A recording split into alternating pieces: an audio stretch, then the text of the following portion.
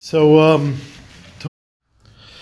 so in this week's parasha, the Torah tells us in the beginning, "V'ata hakrev elechas Aaron achicha Moshe, bring close your brother Aaron, itai v'esbanav itai miteich b'nei Yisrael lechan eli."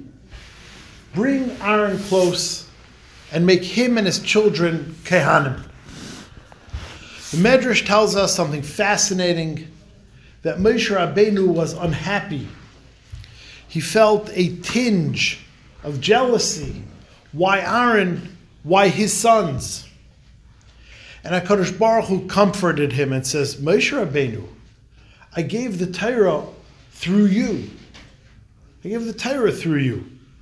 So don't kvetch. Now the question is, number one, was Moshe Rabbeinu jealous of Aaron? We're talking about the Moshe Rabbeinu who was so concerned about Aaron. Don't worry, Moshe Rabbeinu. Aaron is happy for you. Moshe Rabbeinu was concerned that Aaron should get a job and not Moshe Rabbeinu. And now Moshe Rabbeinu is jealous that Aaron is becoming a Kohen? And what kind of consolation is this that I gave the Torah through you? If Moshe Rabbeinu wanted the kahuna for whatever reason, I saw someone explain that kahuna, you get jobs for your kids. Moshe Rabbeinu's jobs didn't come with jobs for the kids. That's what he wanted. So whatever it was about the kahuna, why is you brought the Torah down a consolation? So let's focus on that for a second. You brought the Torah down. What happened there? What happened there is that Moshe Rabbeinu went up to get the Torah, and the Malachim said to Hashem, you're giving the Torah to humans with all their foibles? You're giving the Torah to humans with all their issues? Humans are very, very, very fallible. And you're giving the Torah to them? It was a good point. Moshe Rabbeinu said, yes, you're right. We are not as perfect as Malachim. But look at the Torah. The Torah talks about food. The Torah talks about marriage. The Torah talks about money. The Torah talks about business. The Torah talks about aggression. The Torah talks about financial misgivings, misdeeds.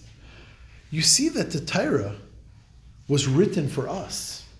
You see that the Torah is more suited to us.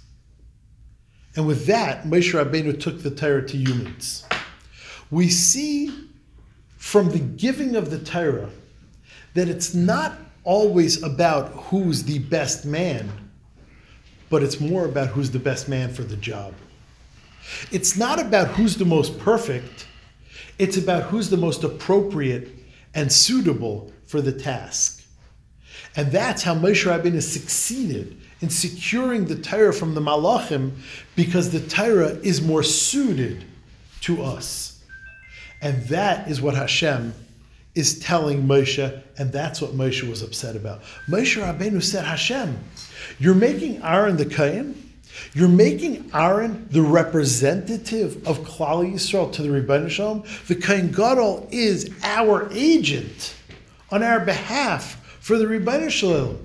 Why, thought Moshe Rabbeinu, is he more capable than me? It wasn't that he's jealous.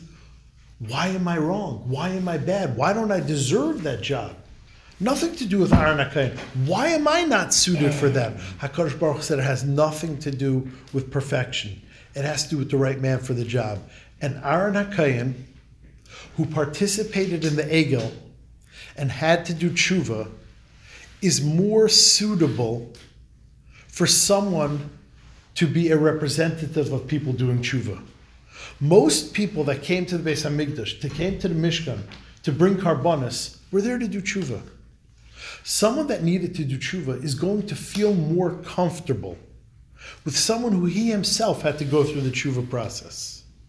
And that is what Hashem is telling Moshe is more suitable about Aaron. Moshe Rabbeinu, it's not about the best man. It's about the best man for the job. And Aaron is more suitable for you because he's more approachable. For someone who must do tshuva, someone like Aaron who's been there, done that, who did the Egel and had to do tshuva for it, someone like Aaron is a more suitable representative than you. Not that you're better, not that he's better. He's just more suitable for the job because he has a connection to it. And we see this illustrated in a story in Kedushin. The Gemara tells us in Kedushin that there was once this peddler that came through town saying, Mi bai chai, who wants life? Who wants life? And Rabbi Yanai runs over and says, please, Mr. Reichel, share with me the secret of who wants life. And he listened with bated breath, and the Reichel tells him the secret words, Mi yishachavetz chaim, oiv yom l'ras tov, nitzar l'shem chameira. Watch your mouth. And Rabbi Yanai was dumbstruck. He was awestruck. Wow. 1 second. What exactly did this Reichel give? What exactly did this Reichel bring that Rabbi Yanai, who is a great Amayra, Rabbi Yochanan, tried to figure out Rabbi Yanai's Torah? Rabbi Yanai was a major Amayra, and he was so nispal with somebody quoting a pasuk in Tehillim. You look in the Gemara, there's no value added. This Reichel didn't say any deep shot in the Gemara, in the pasuk in Tehillim. He didn't make any construct with the pasuk in Tehillim. He quoted a pasuk in Tehillim.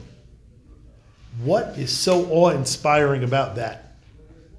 The answer is, who was this guy? He was a Reichel. What is a Reichel? A peddler. This guy is a reformed Lashon Hara man.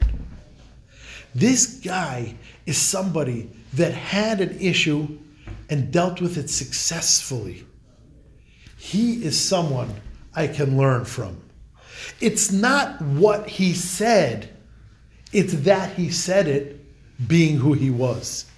If a Reichel could come to town and so earnestly peddle Mi ha'isha chavetz chaim, that is someone I can relate to, that is someone I can learn from, that is someone who is worthy of teaching. It's not necessarily the message, it's the deliverer of the message. If a Reichel, a reformed Lashon Hara peddler, can now teach this with such conviction, I can learn from him. And that's what Rabbi Yanai was so impressed with. And that is why Aaron HaKohen was more fit. And that's the lesson Hashem was teaching Moshe Rabbeinu. Shabbos.